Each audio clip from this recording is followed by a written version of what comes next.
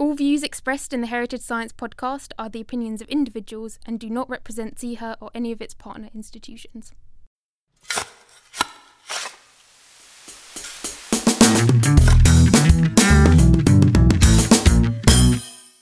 Hello and welcome to episode 6 of the Heritage Science podcast, the show brought to you by students of ZIHA, the Centre for Doctoral Training in Science and Engineering in Arts, Heritage and Archaeology.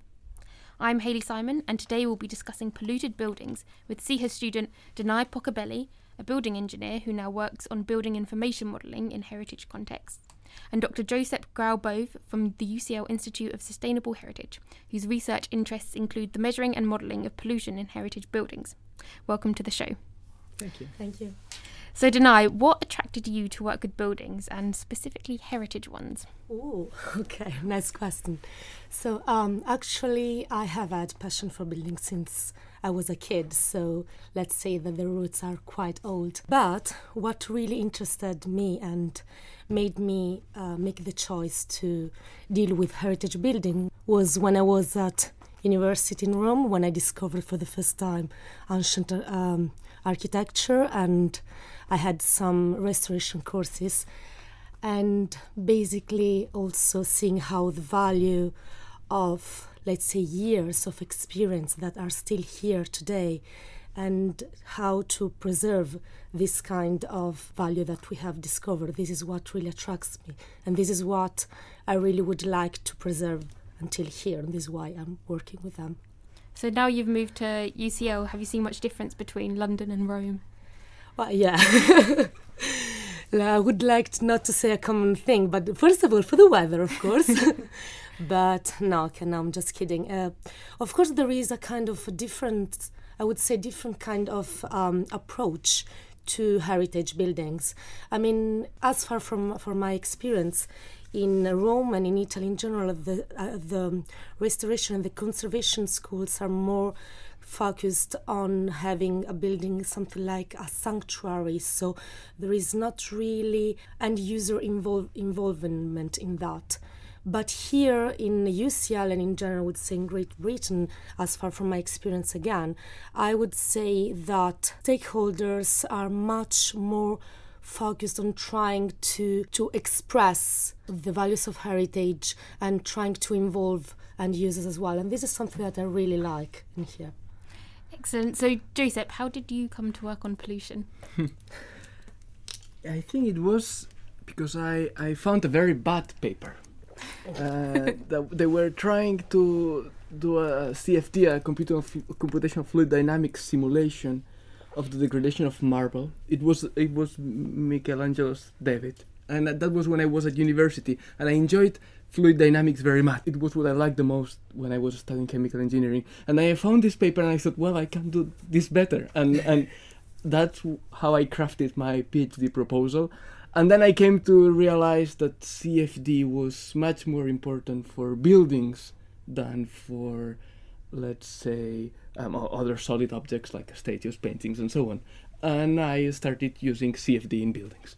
This is how I came into modeling pollution in buildings, in heritage buildings. Do you have a favourite building you've worked with? No one ever asked me this. I'd say Apsley House, the first building I worked with, and also the biggest. That was the residence of the Duke of Wellington in Hyde Park Corner. So we hear a lot about pollution, but more in the context of an environmental, climate change, that sort of thing. That's where we normally hear about pollution. But what pollutants are the most dangerous for historic buildings? Well, it's difficult to give an umbrella answer. There are pollutants that are a challenge in the UK, and some others are a worry in other parts of the world. The classic pollutants, like what we could call the godfather of atmospheric pollutants that affect heritage, SO2. SO2 is a product of coal combustion. It was one of the first to be studied. It was studied by Faraday himself when he was making observations on the degradation of leather and red rot, which is associated with atmospheric pollution and so on. So it's a very classic pollutant which is associated with industrialization. Therefore, it's a huge problem in the countries that still burn a lot of coal. It's not a problem in the UK anymore. So it really depends. were. Now it's quite fashionable to say SO2 is not longer a problem anymore, and people show this graph where the emissions of tons of CO2 in the atmosphere are continuously reducing. But if you plot this graph only for Africa and East Asia, you'll see them still increasing. So I believe it's still very much a problem. So perhaps in solidarity with the industrial countries or the non-post-industrial countries, I would say SO2 is still the biggest worry. So you both work on monitoring buildings, and what are the different challenges for monitoring the outside of a building compared to the inside of a building? Well, I would say that, let's say that in the inside, if a building is monitored and it's managed in a proper way, we have much more controlled environment. And in the outside there is the climate, and there's something that we cannot control. But this would be something like the most logical answer. However, in an inside of a historical building where there is also collection and everything, we have also the variable of people. And people sometimes are the most dangerous thing ever, because even if you have signs and trying to say you have to do that, you shouldn't do that, sometimes they're just completely unpredictable. So I would say that in the inside, the real challenge is trying to train people to behave in a way that it is enjoyable for them to enjoy the collections or the building, and also at the meantime to be right and respectful for the value of the collections and the building itself.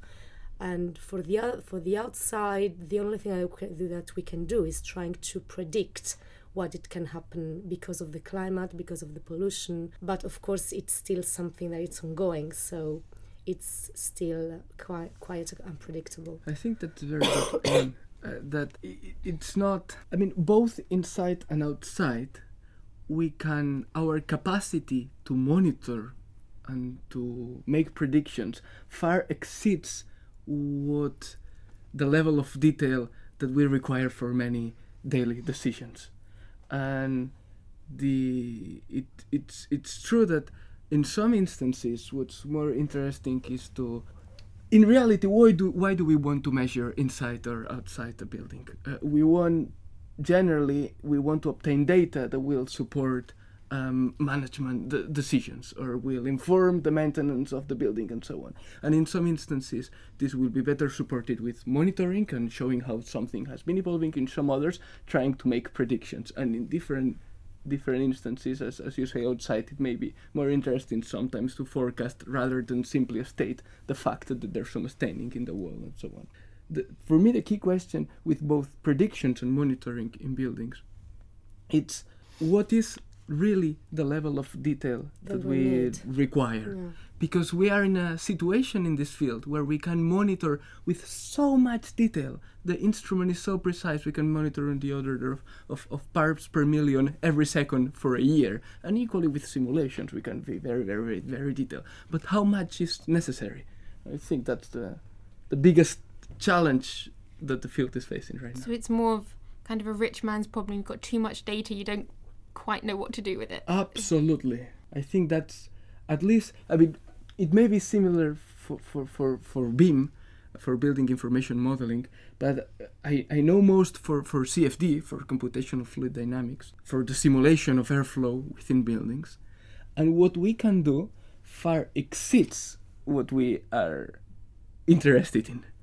And you can see that many papers that have been published on simulations of pollutant movement inside buildings end up by saying, we demonstrate that CFD is very useful for buildings. And this has been like this for 20 years. So it has been totally super demonstrated that CFD is very useful for buildings. Well, and what I ask is, and now what? And I think with BIM it may be something similar, isn't it? So what is BIM? You talk about this in building information modeling. I started talking about BIM without defining it, and that's the number one sin with BIM, I think. So, BIM is building information modeling, and it is something that has been used for, I would say, the very last years. A life cycle management of a building. So it means that it is able to basically describe a building since his birth until its death, let's say. So It's not exactly just one software.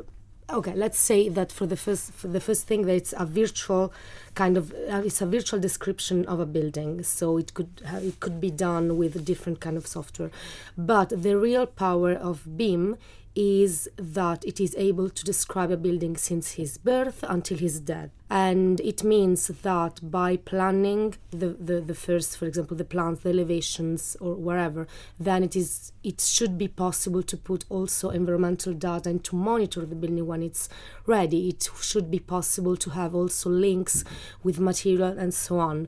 And it is basically now the most used software or tool to plan buildings. But the real challenge in here is that it was developed for new buildings, and now the problem is how we use this super powerful tool for heritage buildings. I think we should clarify that this, is the answer you get if you ask Danai, but if you ask anyone else in the world, you'll get a completely different answer, because BIM is so dependent on the context, and everyone seems to use a definition of BIM that suits their purposes.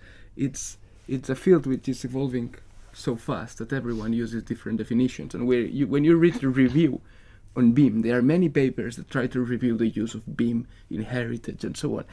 Sometimes they seem like an effort at trying to define what BIM is. Half of the paper is spent in terminology.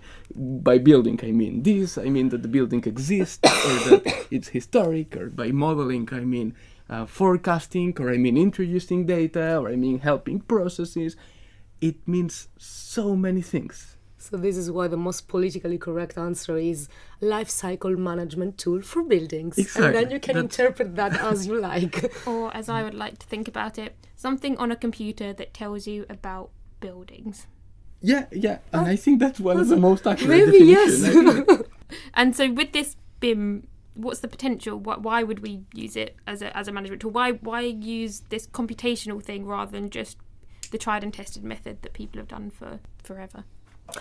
Well, first of all, just because technology goes on, so this should be just one good reason. But the truth is that as far as now BIM is still more and more used. And we have a lot of heritage buildings that actually are half new and half heritage. And how do you connect those two, for example, this kind of thing? Or the other problem that it was really common in something like 10 years ago, let's say, is that we have data loss, data replication. For example, different professionals working on the same heritage buildings, and problems with communication. Where did you put this plan? I don't know, maybe it's there. And it is really a mess when it's paper. On the other hand, when you have all the information of a building inside the computer, there is also the problem of data loss with computer, but this is, I would say, another kind of problem. But in general, the good part of using BIM with heritage is, first of all, trying to enable professionals to work together at the same time, because there is something like a central model that is continuously updated from different inputs. So this means that at every single moment you have always the updated version of your building. So if the surveyor made a mistake, he can always change it, and all the other professionals are aware of that. So you are not duplicating your work more and more. And also, it's the best way to have a holistic view of the heritage building, and being able to have the holistic view, so meaning having geometrical data, historical data, materials and everything. It's basically the base to have also a good conservation project, to my opinion at least. Yeah, I think this is very nicely illustrated with a practical example. Let's go back to Apsley House. It's managed by Historic England, and it's one of the buildings that for some reason, partly because it's accessible, partly because it has all sorts of problems of pollution-related problems, because it's just in front of a very busy roundabout. It's one of the buildings that are more heavily monitored in London, I believe. While I was doing monitoring there during my PhD, and that was 4 or 3 years ago, there were at least 3 other people monitoring for other different projects. There was someone who was testing an NO2 and SO2 sensor that was low cost or something like this. There was made with an Arduino. There was someone testing other I think they were passive sensors or on top of display cases, and I was monitoring particulate matter. Now, there was all these people collecting data at the same time. Now, all this data resides in our computers. I personally have lost files of this data. So my data doesn't exist anymore, only my thesis, but I don't have the Excel file anymore. Their data resides in their computers, or perhaps they've lost it as well. But it was data, it was spatially resolved, so it was each data point belonged to a particular space in the building, and it was time resolved, so they were taking it during time. And it will be possible to put all this data together on if a BIM model of this house existed, all the different researchers could just give it to whoever manages the model and store it there for future reference. So I could go back and compare and cross-compare the data and so on. On top of that, it's a building with different layers of construction. It was originally a Robert Adam building. And then it was, when it was bought by the Duke of Wellington, there were other floors added and it was expanded and so on. And these plans of the building, they are stored somewhere in the offices of English Heritage. When I was working there, I needed to know details of the ventilation system. The plans of the ventilation system are stored somewhere else in English Heritage, and the two plans don't necessarily match. So using building information modeling would mean that the people who manage the states and maintain the filtration system, the heating system, the ventilation system, the people who study the fabric of the building and those who monitor it use the same three-dimensional model and are able to share and compare this data. And you could also input your computational fluid dynamics simulations in there as well. Would that be possible? Yeah. Precisely. Is there a maximum capacity for something like this, like a maximum file size you can input, or is it all just in the cloud and it's fine? I'm not really aware of that, but I don't think so. I mean, they're using BIM to plan skyscrapers. In some buildings, especially when you want to put a lot of detail in the architecture details outside, the files are so heavy that later they can't be opened by anyone. People get carried away with laser scans, specifically. Yeah, but this is because of the point clouds. Yeah, exactly. So perhaps the biggest contribution to the size of the file is the point cloud. The point cloud, because and the it's huge. It has billions and billions of points. The point cloud, it's the output of a laser scan. So when you laser scan a building, and then the laser scan has an output something like millions or billions of dots, and then these dots are digitized, and this is the point cloud. But it's super heavy. I remember the computer crashing every 2 minutes because of that. But I'm not really sure about putting other kind of information like Excels or photos. I don't think that this is the real. I think we are not that we are not at the point yet where the introduction of simulation and monitoring data is a problem. I think the biggest contribution to the data files is the geometry. But even with the geometry, we are again at a situation, at another rich man's problem, if you will, that we can virtually go to infinite level of detail and introduce variations in the geometry of centimeters. Yes, of course. What in the industry is called the level of detail. And one of the questions out there now is which level of detail do we need for each application? This is the challenge, actually, because sometimes it really depends on the kind of conservation that you need. If you need a holistic, let's say, facade conservation, it is different. The level of detail should be different rather than if you need the conservation of small stonework, for example. So everything is there. And in my view, for most degradation processes, and I'm thinking from a heritage science perspective, I don't think we need a lot of detail, to be honest. As long as you can capture the main shapes outside, as long as you can capture the main shapes that will affect the direction of wind and wind-driven rain and so on, you are fine regarding the staining. Yes. Probably. I'm not sure. Definitely indoors, since most of the processes are quite homogeneous in every single room. It's totally pointless to have surfaces that are more detailed than one meter or half a meter or something like this, at most 10 centimeters. But having indoor models for the purpose of monitoring and simulating in heritage buildings, it's pointless to have a detail smaller than 1 centimeter, in my view. But that's a matter of research, and this is just my hunch. Yeah, this is In still a fact, debate. no one has quantified this accurately, and then I is in the process of doing it. Yeah, actually, yes.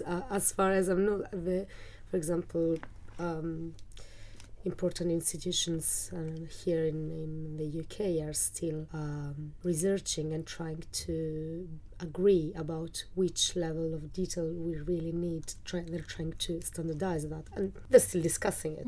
So with pollutants on the outside of buildings, what kind of things would you want to be monitoring or measuring?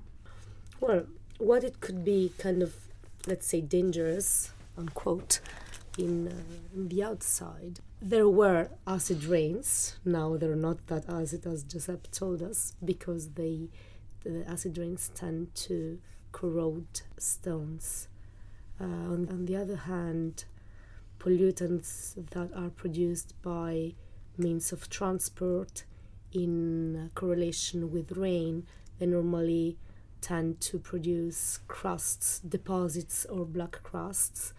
And these are two really common alteration and weatherings that we can find in actually in all the facades, but especially in historic facades, and we are more we tend to protect them more because of all the value of the heritage that is behind it. So for that, would you be looking at colour change or deposit formation? Stains and black crusts and this kind of weatherings. Yeah, I would say a lot of the monitoring in an environment which is relatively clean of pollutants will be related to moisture-induced degradation processes. Yes. Erosion by wind, and that could be moisture that comes from rain or that comes from the ground, and that results in things as diverse as lichen growth or salty fluorescence and so on. And these are the sorts of patterns of degradation that could be included in a BIM model. So, Dana, you mentioned a bit earlier about people being one of the worst things for the inside of a building. How would a manager change their approach depending on whether the building is open to the public or not open to the public? Because from what you're saying, the open to the public one would be at far more risk. Well, yeah, the risk, of course, is higher because just logically, because you cannot predict what people are going to do. On the other hand, when you have a collection that has a value and you decide not to show it, you're just hiding something. And why? So I just believe that there should be always a balance between the possibility for the people to see the collection and the protection of the collection itself. Of course, as one of the guidelines of English heritage and historic England as well, is that we have, the heritage that we have is a fortune, is a luck that we have from our past, and we cannot hide it. The public should always be involved, and the public should be trained to understand the value of that. So hiding it because we don't want to touch it is it's completely clashing with all the strategies. On the other hand, we cannot have something like a really valuable and delicate object with no protection, with kids jumping on it, of course. So I'm just exaggerating, but just to trying to explain the problem. So what we should try to do is trying to protect the objects but make them visible, and at the same time also trying to train the public that is coming, so putting labels or trying to say please do not touch and do not break and things like this. I'm a great fan of passive solutions that mitigate the negative effects of any agents of deterioration related to the public. It's true that there's often this trade-off about limiting access to increase preservation, particularly when the agent that is causing the undesired changes is correlated with the public. A typical example is the dust carried by the visitors. And there are methods. I suspect there are some ways in which you can reduce the effect of, and I'll now go into this particular example of dust because it's very related to the public, but also because it's one I know a little bit about. I'm sure there are ways in which you can reduce the amount of dust that will fall on your surfaces without necessarily reducing the amount of visitors. People, yeah. But this needs a lot of research. There are smaller strategies. For example, try to avoid visitors walking in parallel to a surface where you want to prevent deposition. So try to avoid visitors walking very close.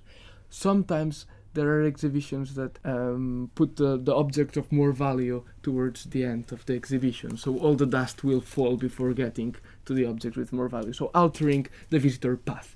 Of course, this doesn't necessarily fulfill the purpose of educating the visitor because they simply don't know. But it's totally passive and it doesn't intervene in the experience.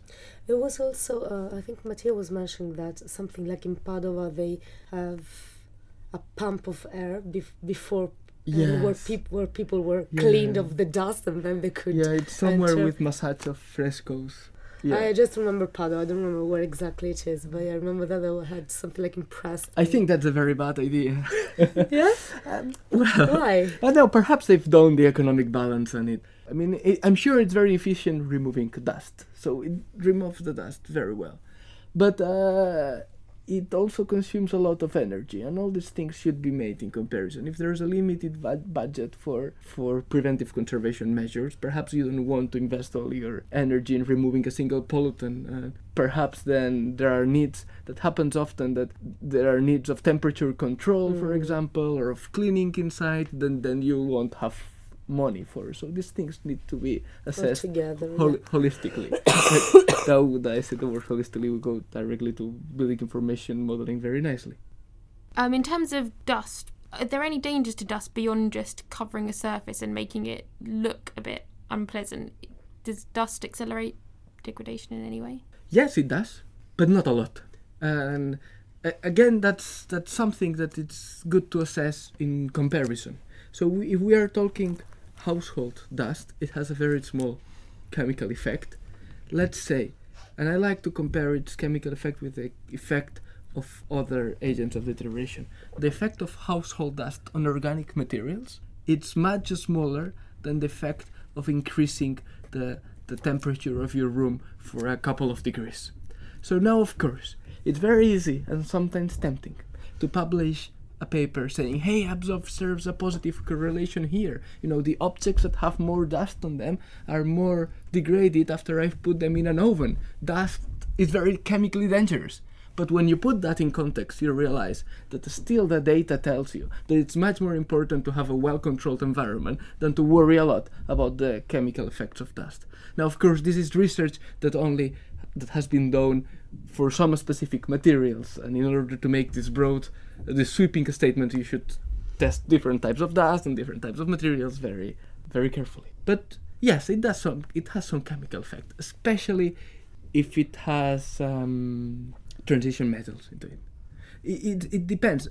Dust is a very broad concept, and it has little bits of matter of different origins. Some of them will come from combustion of fossil fuels, and those may have metals and may react with organic materials. Others have other origins and are just fibers that fall from our clothing or pieces of humans that in reality have very little chemical effects. So picking up on that idea of some things are more important than others and it's about putting everything in context, that's something that the building information modelling sounds like it'd be very good at. Are there mechanisms within the BIM model to have like rankings and like highlighting things, saying an alert, red, your temperature is way too high, this is the thing you should be focusing on? Is there scope for that within a BIM model? This is what we're trying to do, actually. Well, there are, as far as now, there are some tools that permit simulations and analysis, but I have not tried them yet. So I can just imagine that it should be possible, but I'm not really aware about how much. So I don't want to say something that I'm not aware, because someone could but say. But at least in theory, we can have this vision that is possible. I think it. I mean, if you have a if you can do a simulation and if you have an Excel, I don't see why you shouldn't be able to have also the red highlights. So in theory, I think it's possible, but I'm not aware if it's now. I don't think so. I mean, no, and now it's not for sure, but the BIM model itself can bring together all the monitored and simulated data, but then you need some way to make it comparable in order to make this comparative assessment, and that can only be done through the functions, so experimental functions that relate an input, the level of a pollutant, the level of humidity, the level of rain, with an output, the loss of surface recession, or the loss of DP of the materials, or the durability, and so on. So it could be that the BIM model gets all the data in and then calculates these estimates. This still doesn't make all the estimates directly comparable, and it's still I think BIM model needs to evolve. BIM modeling needs to evolve in so much, and in parallel with the development of damage functions and models that relate agents of deterioration with observed events. Yeah, for sure. Because I mean, until now, as I said, the problem is that BIM is of course not. It's able to manage the whole life cycle of a new building, but it doesn't know. It's not possible still to monitor and to put heritage specific information in it, just because it was not developed for this purpose. So basically now the challenge that a lot of researchers have is, how do we use this kind of tool that is currently used, and how do we adapt it? How do we adapt our methodology, heritage specific methodology to it? So this is kind of still open. Yeah, and it's good that you give this disclaimer, because we may give the impression now that it's BIM can solve all the problems. It's still open. And as far as I know, there are, and also the opinions are kind of contrasting, because there are some researchers that are saying, no, BIM is not, it's not possible to use BIM with heritage. And there are some others saying, well, no, we can, because we should just trying to, there is a lot of research in it still. So also the topic, it's quite hot. The opinions are really contrasting. I'm not afraid to admit that I'm a BIM agnostic. Well, me too, and I'm working on it. So and perhaps it's the only thing that we should be. I'd say agnostic in quite a strict meaning of the word, in that I need a proper definition of BIM in order to discuss whether it works or not, isn't it? And I think right now we're working at the definition. What does BIM means when applied to heritage? And it may mean something completely different to what it means to people who use it in the construction of new buildings, because it's a concept that was born outside heritage, and that we are importing or recreating from heritage, adapting or whatever. But maybe that's the place where it can perform best, is on that interface, so where you've got old buildings that are having new bits put on and renovations and upgrades and things like that. Maybe that's where it can really come into its own, where you have this new information in there. With the old ones, you mean? I would say that this would be exactly the case where you need one virtual platform that it's embedding basically the new parts and the old parts.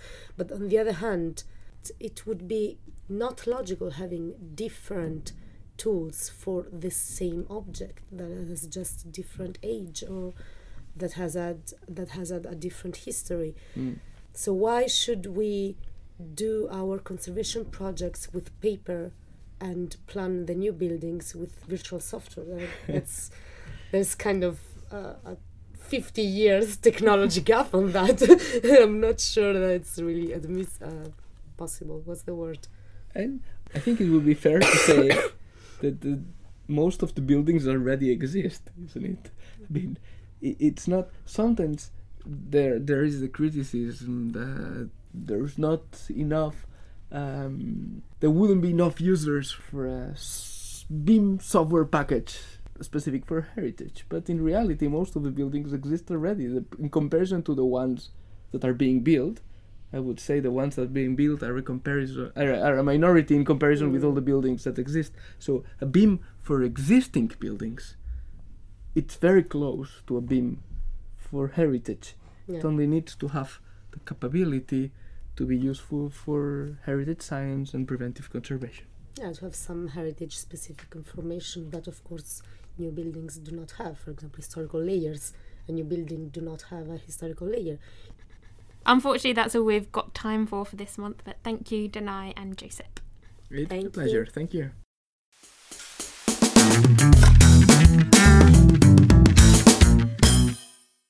The Heritage Science Podcast is brought to you by the EPSRC Centre for Doctoral Training in Science and Engineering in Arts, Heritage and Archaeology, produced in collaboration with the University College London's Digital Media Department.